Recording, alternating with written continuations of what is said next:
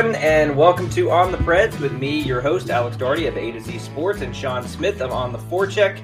Welcome in. We are ready to talk Preds, and man, the Predators are red hot.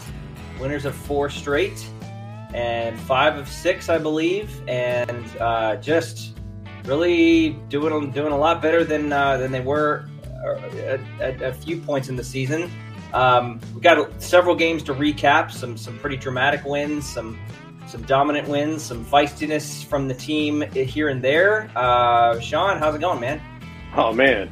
So it's going pretty good. Doing a lot better than Preds-wise than we were last time we talked. But I'll say this. I like what you've done to the place. It looks a lot better, a little more festive. Does it? Yeah. Okay, so I what I figured is that we would start slowly adding decorations. So This is me just getting out the tree, and I threw some ornaments up on the tree. Okay. Next show, there'll be a few more. Okay. In fact, I guess we'll only have maybe one more show until Christmas actually happens. So. Yeah, I think we've just started decorating a little late. That's fine. Don't worry. Next show is gonna be intense in terms of the decorations. I hope so. But you've been doing good. I know you've had some hockey with your kids have played hockey now, right? Yeah, my son he just turned 7, so he's playing 8U Mites, and it's definitely interesting. You know, he's always played here at the house in the hallway. We call it hallway hockey, and in his mind, he is the best hockey player. It's there's no comparison. So it was really fun to see him get out against some kids, and a lot of the kids have already played a season or two. So there's definitely a learning curve he's going to have to go through. But after we get done recording, they're going to go do a scrimmage, and they'll pick teams this week. So it should be pretty exciting for him to actually feel like he's playing for real instead of just in the hallway. There you go. Well, good luck to him, and I hope that as a parent, it is as much fun to watch your kid play hockey as it is this professional team that we follow. Probably more so. Probably more so. A lot more buy-in, literally. So let's recap this particular week. Let's go all the way back to last Tuesday. The Predators began their road trip that they're on right now, that they will finish tonight in New York. They began it in Detroit, home of the Red Wings and also some apparently very sensitive fans. So Nashville started this game without Mattias Ekholm due to a non-COVID illness. No word on what it might have been. Most of us were suspecting the soup because of what had happened before. Jussi Saros was also out, so David Rittich would start this game. He would actually end up starting 2 games in a row for the first time this season.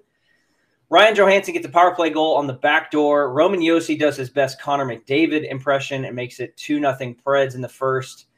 Robbie Fabry gets a rebound in the second period to get Detroit on the board. But then Nick Cousins, big fan of the podcast, restores the 2-goal lead for the Predators with a very nice backhander over Nedeljkovic. He got a little turnover in front of the net and then just backhanded home. It was really, really pretty play. And then Eeli Tolvanen deflects the puck for his 3rd goal of the season. He's heating up. NBA Jam. Couple late goals that don't mean a whole lot, and then the Predators win 5-2 is the final. Let's talk about this game really quick. Detroit Red Wings really aren't that bad of a team, to be honest. So it's not like it was a cakewalk. I mean, they're a pretty good team. What'd you think about this game? You know, it's one of those things that I think sneaks up on you and surprised you, because this was a team we saw a lot last season, and they were kind of like a punching bag. And so I knew coming into the game there was going to be a lot of I think I tried to steel myself for the fact that this was a better team. Well, I think a lot of fans are probably remembering last season and going, oh, this should be simple. But I feel like they went in and did a pretty solid job. And honestly, you know, you talk about Eeli Tolvanen heating up, or you talk about the Nick Cousins goal, and you're starting to see, I think we talked before about the depth contributing a little bit more and seeing contributions out of people aside from just the guys on the top lines. I think you started to see that shine through a little bit in this game. I was very happy to see it. Rittich, I mean, you know, it's kind of funny. I think we've seen a little more shuffling with goalies than we saw even last season, you know, due to various injuries, non-COVID related illnesses, COVID related illnesses. But it's nice to see him come in and stand tall and have a solid game. I'm pretty happy about that. I can't really complain about anything from this game. So, it was a pretty solid win. I don't think. Let's save David Riddick for later because I have a theory or a thought on him particularly as it relates to the goaltending situation, especially for next year. But we can save that. The one thing that stood out from this particular game to me was it was the beginning of a really, really good week for Roman Josi, where he makes that incredible goal. I'll say this: he got a tad lucky on that goal in that he got a friendly deflection. So like the defender that he went around successfully poke checked the puck, but he poke checked it back into Roman Josi's stick. That it's impossible to ignore that factor. However, the amount of skill that Roman Josi had to even make that whole play happen, and then to finish it off in such a successful way. I'm taking nothing away from Roman Josi, but I just want to throw that out there. And go ahead. I was going to say, I think it was earlier that day. I'd seen some current Norris predictions based on stats and numbers and advanced analytics, and Roman Josi wasn't in the top 5. And I'd asked, so I was genuinely curious, like based on the model, where does Josi fall? And I got a response that he was, based on what they were looking at, it wasn't going to be very good. And one of those things where, I look at the advanced stats and the numbers as little as possible, but then I'm curious, is what I'm seeing matching up with what the numbers are seeing? And the numbers were seeing that Josi's not very good. Then he turns around and has this goal on Tuesday night. And I'm like, here's the thing about those stats for the Norris. They mean nothing for the Norris Trophy. Oh. Absolutely nothing. So, like, I like yourself. Probably like yourself. I look at the stats too. I look at not just the box score stats, but like also the advanced stats, and I understand how they work. I understand their place in the game, their predictive power of success in the league. The Norris Trophy is not even like no one looks at the Norris Trophy voters do not look at the advanced stats. That's been clear for some time now, and it's going to come down to whoever's leading in points. That's what it was for Hedman. That's what it was for Carlson. That's what it was for Drew Doughty. That's what it was for not Dougie Hamilton, but Mark Giordano when he won. Like it has nothing to do with the advanced stats. So like anyone who thinks that those are going to influence the Norris Trophy does not understand how that vote is going to be calculated. It's just like the Vezina, where it's wins and shutouts. If you got wins and shutouts, you're going to win. So what you're telling me is that Roman Josi is not a bad player.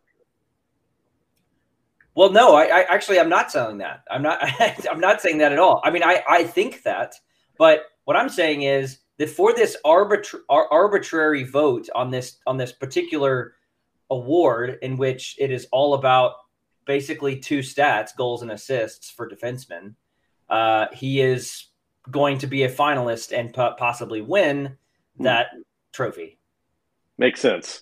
Maybe actually what I'm saying is that all the awards are flawed in how they're awarded, which is except for the Stanley Cup and except for probably the Conn Smythe. Those are the 2 trophies that have a lot of meaning and are well earned. The other ones are generally a product of a system or a particular player's, luck that year. I don't know. That's probably unfair, but anyways, you heard it here first. Do what? You heard it here first. Awards are based on luck. According to Alex Yeah. Doherty of A to Z Sports. No. Yeah. Yeah, someone's going to come at me without that, but that's all right. Whatever. So yeah, that game was a nice start to the road trip. But then they go to New York to face the Islanders. After Tuesday, the Preds trot over to New York to face Trotz, their old boss, but their new enemy. We got to love Trotzy, right? I mean, Barry Trotz for that. Got to. Austin Zarnik puts the Islanders up 1-0, but then just like on Tuesday, Ryan Johansson scores first for the Preds. 1-1, tap-in goal. Then another turnover, and the Preds break into transition, and the third line makes it happen. This particular goal looks like a carbon copy of another goal that happens. There was a trend happening here. We're going to look at this goal later, where the fourth line, whatever you want to call it, the Trennan, Janot, and Sissons, and or forget the other person that played on that line. Olivier? Matt Luff. Oh, Luff. Yeah, I think that's who played on it. Anyways, that goal happens to make it 2-1. So then Anders Lee gets a power play goal. Really just out-muscled the penalty kill. That was a really nice goal by Anders Lee. I think he's a really underrated player. Good power forward. Good, just all-around good player. Anders Lee is. Really like him. But then Noah Dobson makes it 3-2 New York. So, in the third period, the Predators are down a goal. Not so fast, my friend, because Yakov Trenin bangs one home to tie the game. But even though Tanner Janot is the one that made that play because he used his speed to get around the outside, Yakov Trenin ties it. And then with 11.5 seconds left, Roman Josi sends a shot on goal that Eli Tolvanen tips home to give Nashville a 4-3 win, stealing the 2 points from New York Islanders with just 11 seconds left. So really impressive win there. Dramatic finish to that one. That's exactly what you want to see in a game that is that tight. You don't want to see it go into overtime unless it's going to be something spectacular. You want to see it in the last couple of seconds. Shut the door on them, not give them any 10 seconds. I was listening to the radio the other day and they said, there's 5 seconds left in this game. That's plenty of time to get a play going. And that's true. But, with 11 seconds left, chances are, for the most part, it's over. And I think that's what you wanted to see was let's just take care of this during regulation and get out of town. Let's not go into overtime. Got a game the next night. There's no reason to push it. So it was nice to see that happen. And honestly, it was nice to see that happen to Eli Tolvanen. And it's funny, I think we've talked about Tolvanen heating up, right? We've talked about Tolvanen scoring, these redirects and things like that. And I think people have started to get a little critical, like, well, it's not the kind of goal he should be scoring, but he's doing it enough that I think you can make an argument that he's doing it on purpose and it's something he's worked on. So I'm happy to see that happening. He has scored in 4 straight games. He now has, how many goals on the season does he have? 5? Yeah, five goals in 27 games, but 5 of those goals have come in the last 10 games or whatever it was. Yeah. No, that's wrong. His first goal was earlier on in the season. His last four in the last 4 games. Let's actually take a look at that tipped goal because I want to just take another look at it because it was a pretty crazy tip here. So let's take a look at that go ahead goal with 11.5 seconds left. Dobson just throws the puck up the wall there. There was nobody there. That's a tough play at that point, assuming somebody's there, but you can see it's Matt Barzal coming back. He's just a little bit delayed, and then that's a tip by Eli Tolvanen right in the high slot. You can see he did lead the. So one thing that's cool about that tip is, normally you don't see tips from that high in the slot area. You're a little closer. He was coming across the higher slot area because there was just a forest of Islander players crowding the net. And when that shot comes in, it's coming in pretty slow. I mean, Roman Josi's just kind of putting a wrist shot on net. It will never not impress me that they can do that so easily, that they can tip, 99% of the time they're going to get their stick on the puck and it's going to be redirected towards the net. Just such an impressive thing. It's just normally when you see them try to tip things home, they're a little closer to the net. So when you tip that from 15 feet out as opposed to 5, it's just that much more impressive to me. Well, it's all about angle and vision. And I think that, like you said, it's never not going to be impressive to you that they're making contact with it. But more than that, it's the angle, and the angle from 5 feet versus 15 is totally different. And there's going to be going this way, trying to tip a puck coming this way. Yeah. With a stick that's angled and curved. Yeah. It's just knowing your equipment. It's knowing what you've got, what you need to do, how you need to hold your hands. Like we talked about with that Forsberg goal in overtime the other week was, how much time did he have to pick up that stick, get his hands positioned correctly and get into place before the puck was coming? It's not a lot of time. Mm-hmm. These are highly trained individuals who know what they're doing out there. And I think, too, I mean, to say more about Tolvanen, when we talked about him earning that spot on the team last season, a lot of it was talking about what he was doing away from the puck and how he'd learned in Milwaukee from Carl Taylor to do all of these things besides just shooting. And I think, you know, we've said a lot this season that there's definitely been solid play from Tolvanen. The goals just aren't coming. And now, like I think several people have predicted, I'm not going to name any names, those goals are coming. And they're not all these, you know, snipes that you would expect to see, but they're coming as the result of placement, positioning, and knowing what to do with your stick when the puck's coming. And that's just as good. They all look pretty on the scoreboard. You know what I mean? Yeah, and John Hynes talked about that after the game. I think that was after this game or maybe after the Devils game, but where he talked about that he's learning to score multiple ways. In order to be a good goal scorer, you have to be able to do that. Yeah. And then and we're talking about this in a second, he scored a very Ellie Tolvanen-like goal in New Jersey where he just cranked one in his first power play goal. But I'm getting ahead of myself. Let's go ahead and recap the New Jersey game. That was the very next game. Some lineup shuffling because so UC Saros comes back in. He's back from like a kind of whatever happened with him. But then now Matt Duchene and Colton Sissons are out. Undisclosed upper body injuries day to day. Doesn't seem to be too serious, but really we have no idea. We have no idea what it means.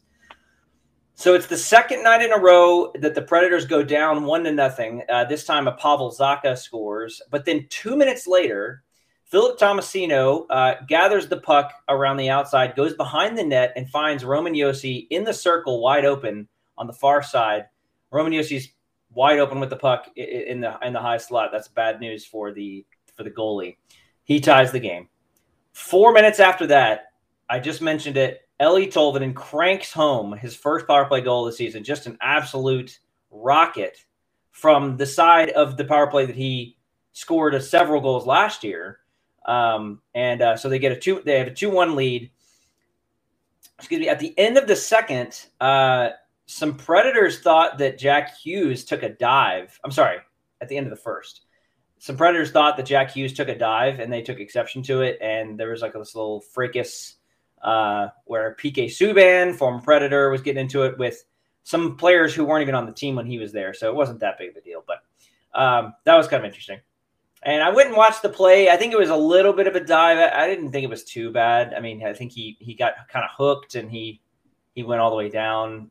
I don't know. It was, I guess it was probably a dive, but no worse than anything I've ever seen. So you're saying it was a basketball dive, not a soccer dive? Definitely more basketball than soccer. Yeah, for sure. Okay. But what that did was that opened up the game to be a lot more physical. After that, the thing just completely there was no scoring in the second period because teams were just trying to hurt each other out there. Tons of big hits, lots of jawing after the play and such. But then Yakov Trenin makes it 3-1, another transition goal. And I'm telling you what, like this goal looked very similar to the one in New York, with one exception. Just the way it kind of, some of the players on the ice were different, but it was very similar to the one on Thursday. So that made it 3-1. The Devils made it 3-2 late, and then because they pulled the goalie pretty early. But then Ryan Johansson gets a really key face-off at the very end of the game, 5 seconds left in the defensive zone. He wins it, pins it up against the boards, seals the win, 3-2. Predators win, fourth straight W. All right, let's talk about this New Jersey game. What'd you think? Well, first and foremost, it's exciting to see guys contributing like Yakov Trenin. We talked a lot, I think, in our last episode about maybe the last couple of episodes about how most of the scoring was coming from the top two lines. Yeah. And it's not to say that those lines weren't contributing anything, because we certainly know that line has an identity. They have a role out there, but we also saw them score a lot last season. So it's kind of, maybe this is a return to form. And we said, if you can get the rest of the lineup hopping, then the team's going to do a lot better. And I think this is a good example of exactly that.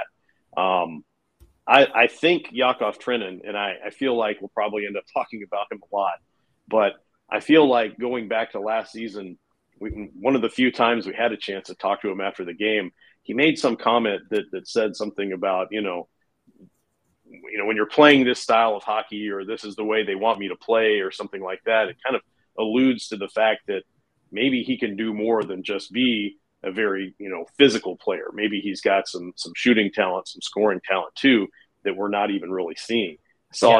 I think I saw that in training camp earlier this year. And now you're starting to see, maybe they're not all, nasty snipes and things like that, but he's definitely getting to the right spots and knows where to go, and is ready for that puck when it comes, and can see things developing. So I think, any indicator to me that this is a positive trend is a good one. So seeing that scoring coming from the lower lines is good for me.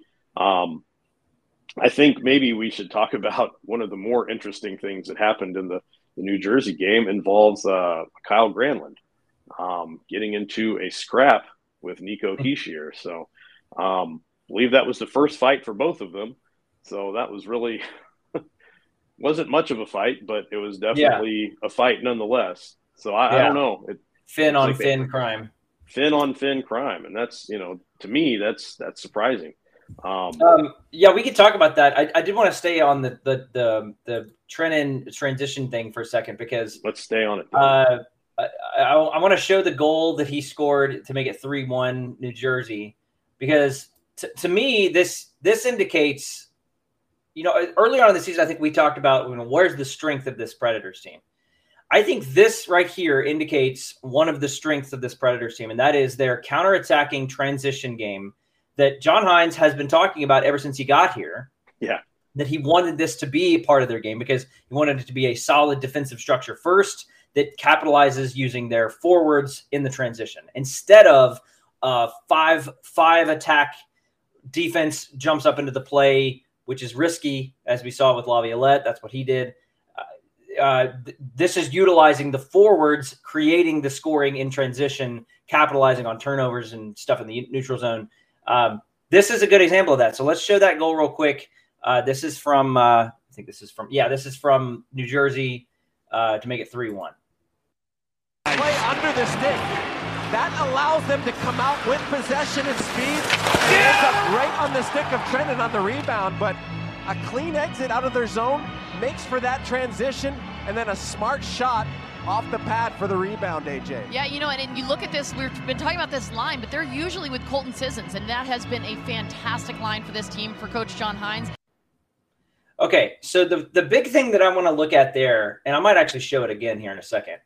The biggest thing that I see is, first of all, it's in transition. So if you notice, the Devils only have about 3 players back yet. I mean, the other 2 players on the Devils team are trailing the play. Yeah. So they're really not involved. I mean, there's no way that they can change anything from happening unless the Predators slow up the play. That's the first thing. The second thing is that when the puck comes back to hang on. Play under the stick.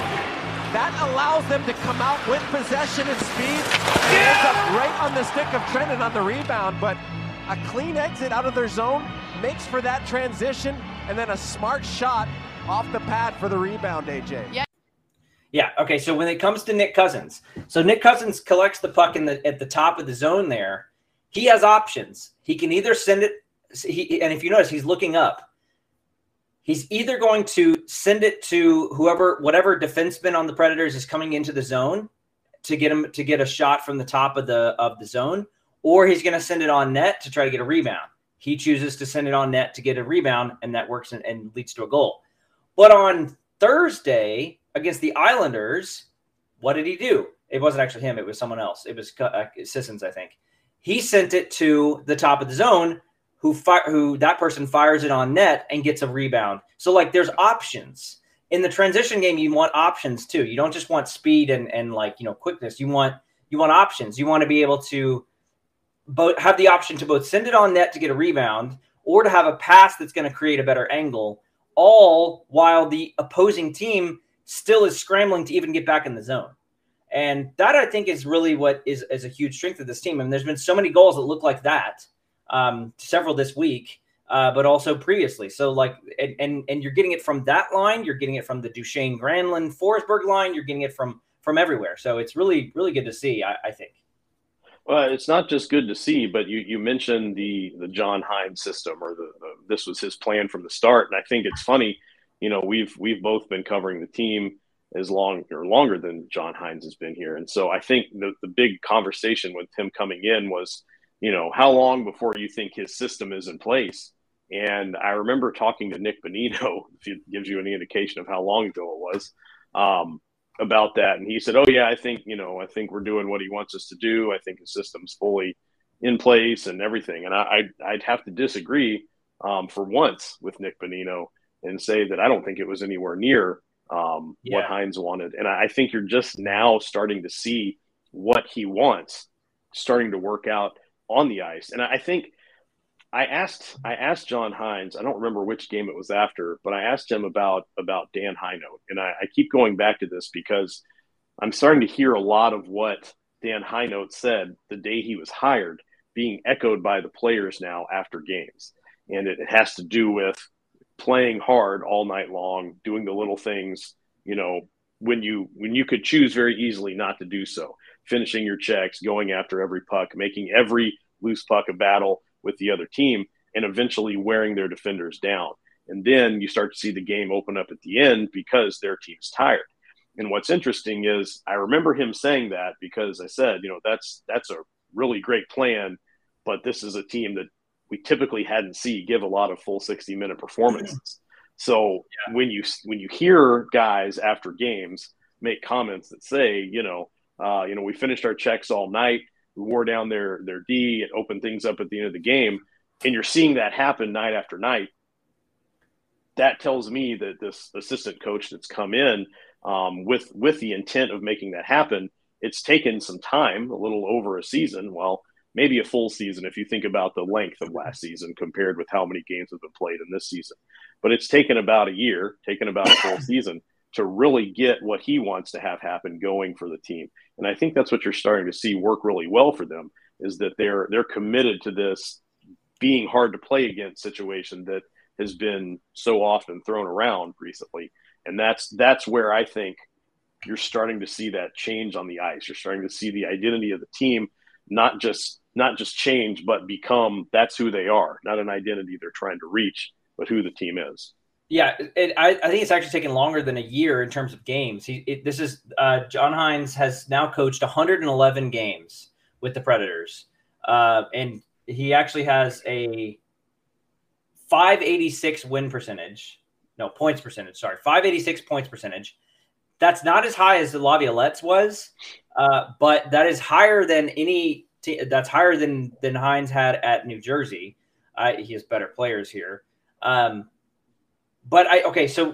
let me. I'm going to add to what you just said because I think it's a good point.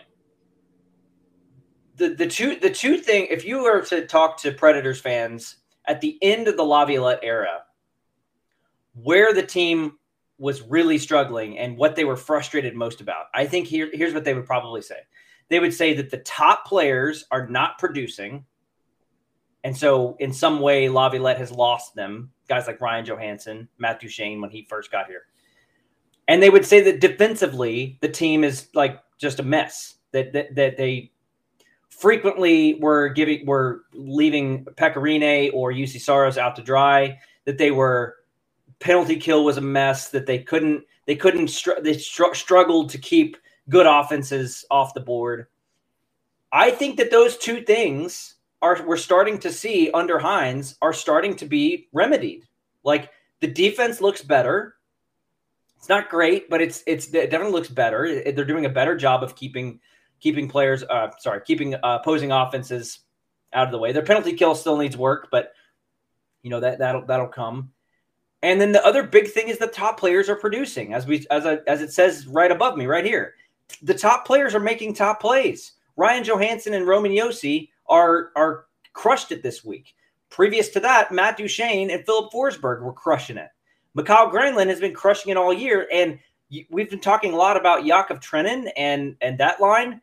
I would consider those players top players because remember they were pretty much all of the offense, all of the team late last year, that those guys are top players too. So like they no longer really have just role players. They have top players all over the place. You still want to see more from someone like Matthias Ekholm, maybe. You need to see more from the bottom pair. Maybe you'd like to see more from, Ellie Tolvanen's one that he's scored in 4 straight games, but we want to see that more consistently. There's still things to work on, but I think that if you are not a fan of the Laviolette era at the end of it, especially, I think you have to be hopeful with how the John Hynes era has finally gotten started. I agree 1,000,000%, and I don't know why. It's been something that's frustrated me so much, but I think people expected Hynes to come in and either for things to turn around immediately or for things to just go so badly that it was obvious that, they needed to move on. And you got to give a man some time to get things going. Yeah. And if you look at the situation he came into, if you really look at it, he takes over the team. You've got COVID, you've got the return to play, you've got the shortened season with the only in-division play, no training camps, nothing. And this is what you're getting after one full training camp with a lot of turnover.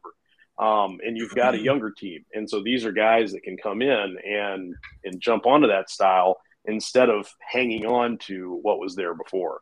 It drives me crazy when people want to fire this man, because I feel like he hadn't really gotten a chance to get things going until now. And I think, like you said, if you weren't a fan of the way the Laviolette era ended, this is exactly what you wanted.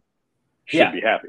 You want a better defense, you want a winning team, and you want you're the top players that are making all the money to contribute. And they've been doing that for 26 games now. Speaking of contributing, I just wanted to throw out some numbers here. So we got Ryan Johansson this week. Johansson had 2 goals and 3 assists in 3 games. Roman Josi, 2 goals and 4 assists in 3 games. Both those players have been just money this week. Roman Josi, I threw out this information in the 2 games that he played against the Islanders and the Devils. He skated for 47 minutes in 27 hours. He skated for 47 minutes. He was on the ice. When he was on the ice, the Predators had 56% of the shot attempts, which is great, and they had 4 goals and only gave up 1. And so in 47 minutes, that guy was a North caliber defenseman. And there's a reason why I tracked that for the Islanders and the Devils. Do you know why? Do you have any guesses as to why I wanted to look at that specifically against the Islanders and the Devils? Any guesses? No, I have no guesses at all. Because one Mr. Adam Fox plays against the Islanders and Devils all season long. And so what I was trying to do is I'm trying to build some little nuggets here of Roman Josi being at least as good, if not better, than Adam Fox this year, because I have a feeling it's going to come down to those two. And I want to be able to say, well, look at Mr. Adam Fox playing against the Devils and the Islanders. Well, he's built up a lot of stats. Well, here's what Roman Josi did against those teams. So That's why. I like that. That's smart. Yeah, well. I actually had a guess, but that wasn't it, and I'm glad I didn't guess it. I'm not going to say it out loud. It'll be too embarrassing. It's stupid. Okay.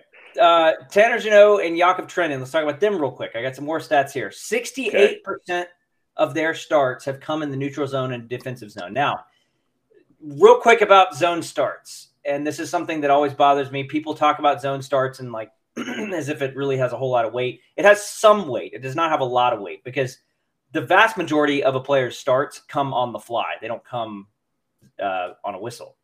So that's something. But when they do get started, and it has to do with their deployment, right? When they do get started on a whistle, most of their starts, 68% of them come in the neutral zone or the defensive zone. So they're already up against it, right? Especially in the defensive zone. But they still, in all that time, are +1 in goals at even strength. They've scored. They've been on the ice for 10 goals, and they've only given up 9. And their expected goals and their like shot attempts and all that stuff are just fine for what their defensive role it really is. So that unit right there, and I say Jeannot and Trenin only because Sissons is been out. He was out the last game, and then it's been kind of it's mostly Jeannot, Trennan, and Sissons, but that line has just been great. So, but those two in tandem specifically, I think you see them working together so much. I mean, like they're when they're on the ice, they're working together so much. So, I just wanted to mention that. I like to think of them when they're on the ice together as just giant bookends on the ice. Like they're holding everything in. They kind of control things between them. If that makes sense. I don't know that they're very large people in general, but I feel like when they're on there, like everything from the sides is just kind of held in by those two. Nothing's getting by them on the boards. When they're out there, they're going to keep it all either they're going to smash you against the boards or keep the play in the center of the ice. So there you go. That's how I look at it. Very cool. All right. Let's briefly talk about, we have not given enough love to UC Saros this year. Let me show this one save because I thought this was great. And this is going to lead into a discussion actually about David Riddick, but, and not a long discussion. I just want to show this mostly because we haven't showed a UC Saros highlight in a while and we need to do that. So we do. This was from the Devils game. I think this is just such a good example of how good he is.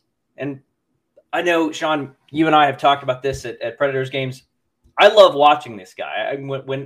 Especially when I'm at the game, I find myself watching UC more than the team when the rest of the team when they're in the defensive zone, because I just love watching how he tracks the puck. He's just so good at it. I think this is a good example. I mean, this puck goes literally from one side of the ice to the other, and he tracks it the whole way and makes the save. This is cool. And Saros is there in extra time. I mean, he's got time to burn here. Well, that's what we were talking about too before. Is just his. If you watch that play, and I might play it again here in a second, his head is following the puck the whole way, and he tracks it and identifies where it is at the exact right time, and he makes that save with his blocker. That's not a very easy save. He makes that save with his blocker and then collects it in.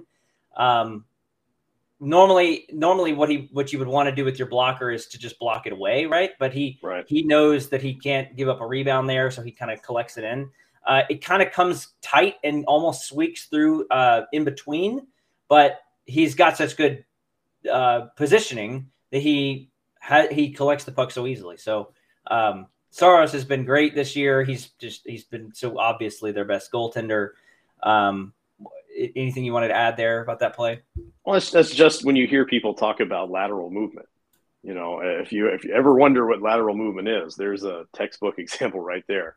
It's that vision to see the puck, track it across the ice, and get from one side to the other without really losing your positioning to where you're ready to make that play. Like the announcer said, made it with plenty of time and he made that look easy. That's not an easy save, but it looked easy to him because he was able to track the puck so easily and get where he needed to get as quickly as possible. So, I mean, that's all I've got, but that was a great save. I knew exactly which one you were going to play too.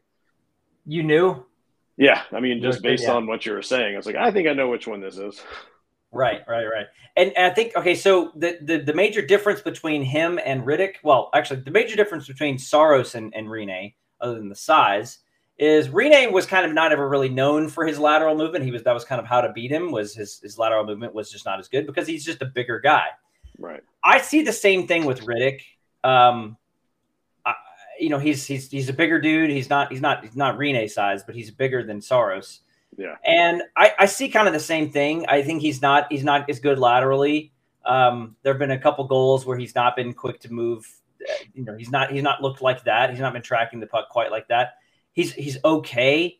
But I think my point is this. I don't see David Riddick being on this team longer than this year. There was a thought in my head when they signed him that, if Connor Ingram takes a little bit longer, or if he struggles in the AHL, and if Askarov is not ready to come over, that maybe they signed Riddick beyond this year.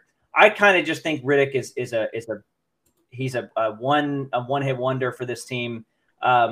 He'll have some starts. He'll probably start 20 games this year at this rate. He's going to start probably no more than 20 games. Yeah, and then he'll probably be gone. So I don't know what you think about that. Rate wise, I'm sure I'm sure a lot of the fact that the pace he's on is a little bit lower because Ingram just happened to be up, or happened to come up because Riddick was sick, and had to make a couple of starts. I'm sure that had more to do with the numbers than, any like lack of faith or anything like that. But I still agree. You're probably looking at one season, and I'd say, and I think I said this before somewhere. God knows I say things in a lot of places, but I think the plan had to have been for Ingram to be the backup goalie this season. And I think going into the players' assistance program and getting the help he needed with that just made that timeline shift a little bit. He didn't get to play that much last season at all. And when he did, it was clear he needed to shake off some of the rust. But I think they wanted to make sure that he had a solid season under his belt in Milwaukee, that he could come in basically, game ready. And for whatever reason, they're like, we're not there yet. We got to have somebody else just to make sure. Go do a season in Milwaukee, and then we'll bring you up. And I don't know that conversation happened, but I have to think that's what they're thinking. Yeah, I think that's probably true. And I'm not banging on Dave Riddick or anything. No, not at all. Guy, but like, I don't see it beyond this year. I think that if they were to be in a situation where he had to be the ace, he had to be the guy, I think that would be a bad situation. Speaking of ace, good transition. So there was some video that came out of the Predators' post-game locker room situation. So they've done stuff like this before, and they have been somewhat coy about it in the past. I remember there was a dog chain at one point.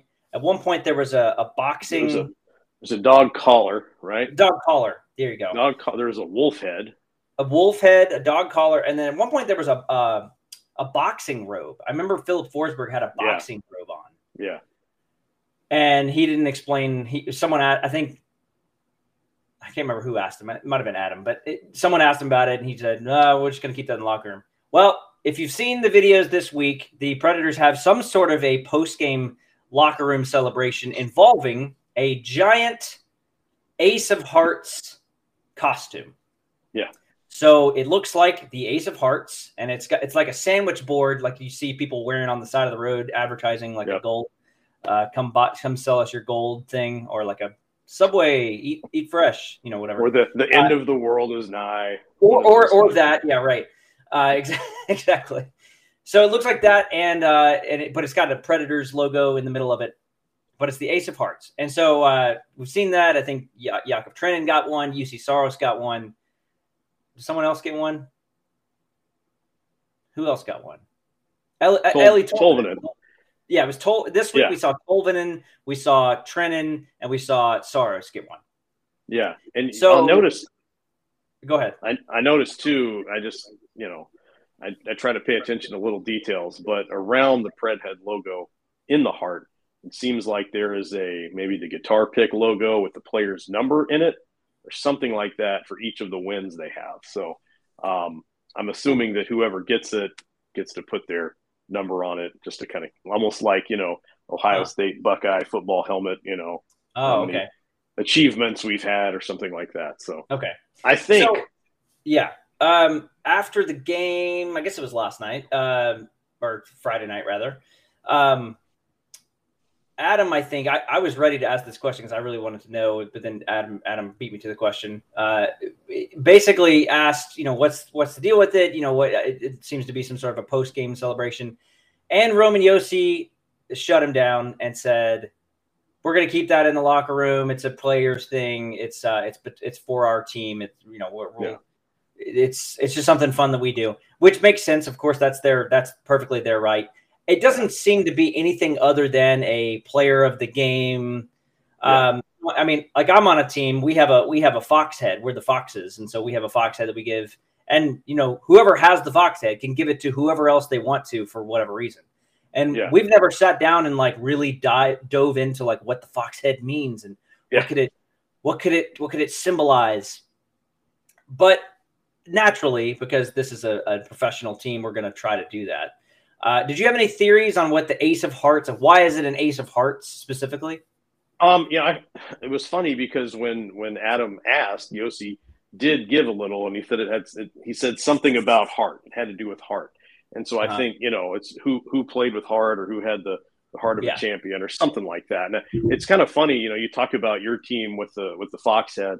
I think we've seen a lot of these things around the league. The Kraken have the Davy Jones hat from the Pirates of the Caribbean movie that they're who is it that's one of the owners of the team? That was it Bruckheimer?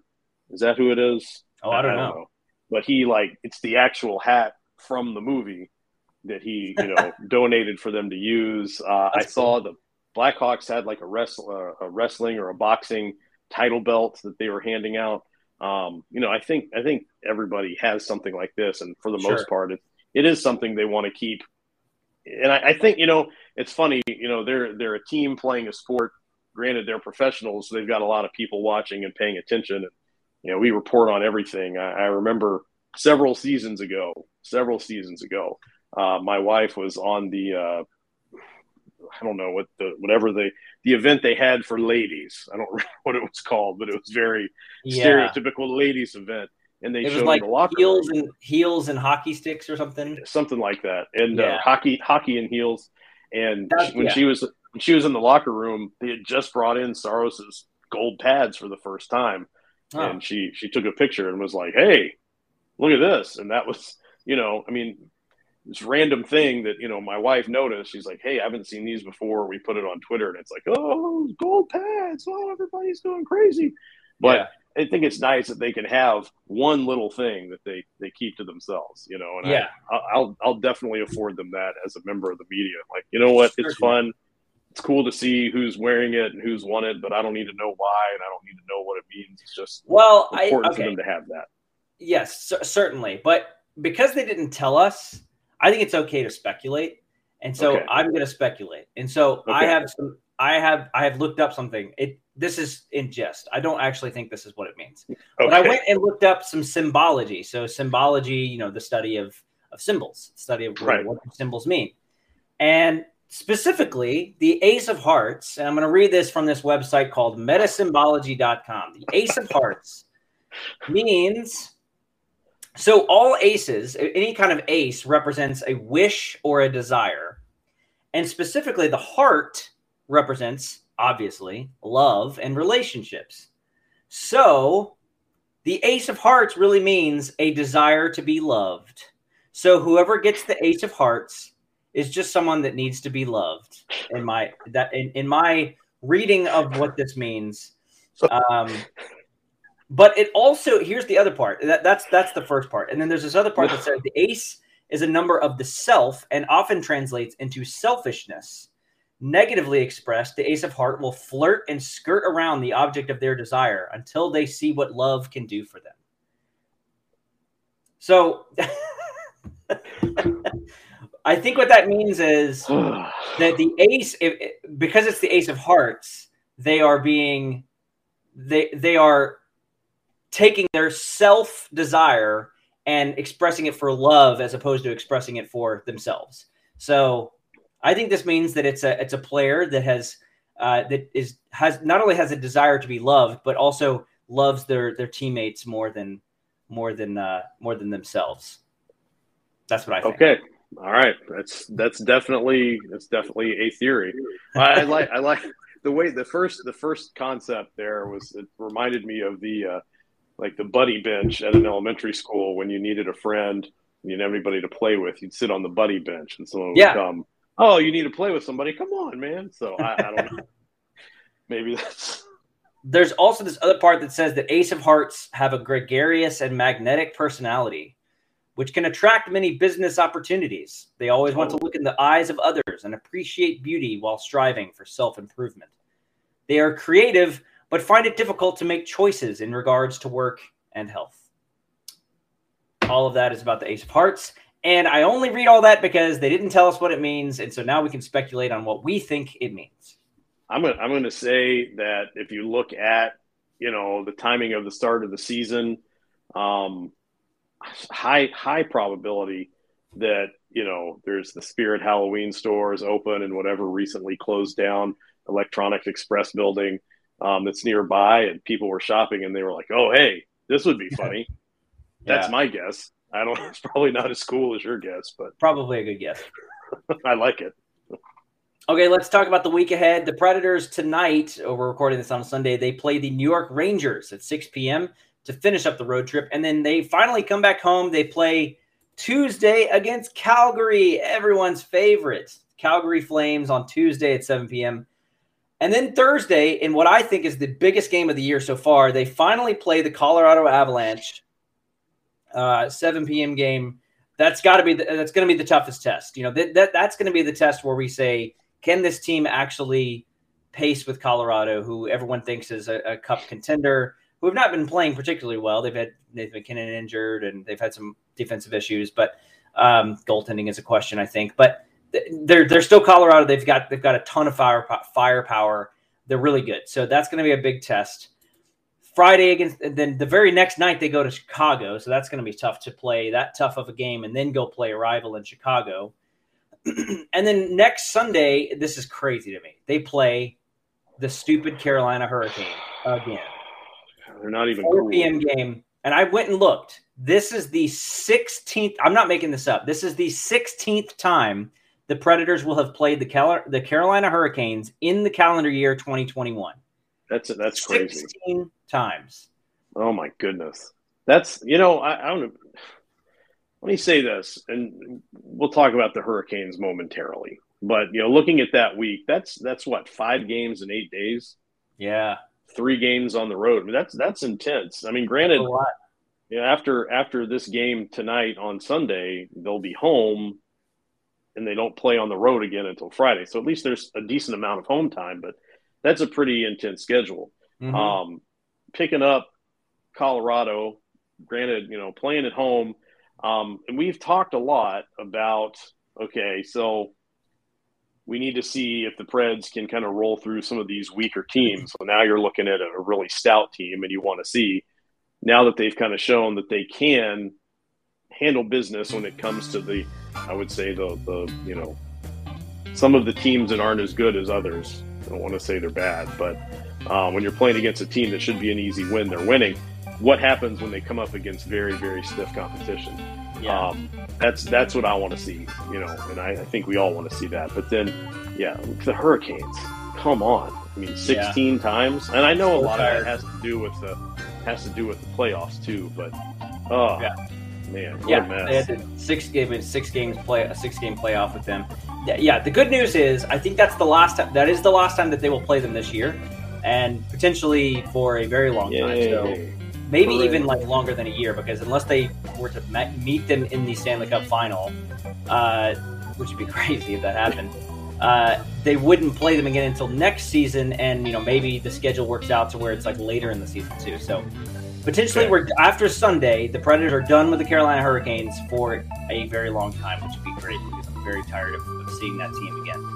And also they have a bad record against them. They're 4-8-3 in those 15 games so far. That's not very good. So, that's going to do it. So that's the week ahead. Like you said, 5 games in 8 days. That's going to be quite a big test for them this week. But the Predators are they're on a 4-game win streak, and they're 3rd in the Central. They've got a decent shot at getting some points out of these games. So we'll see what happens. You can check out all of our hockey coverage at A2ZSportsNashville.com. Please check out On the Forecheck as well. Read Sean and all the OTF people over there. Follow me on Twitter at AlexDoherty1 and Sean on Twitter at SCSOTF. And we will see you next week. See ya.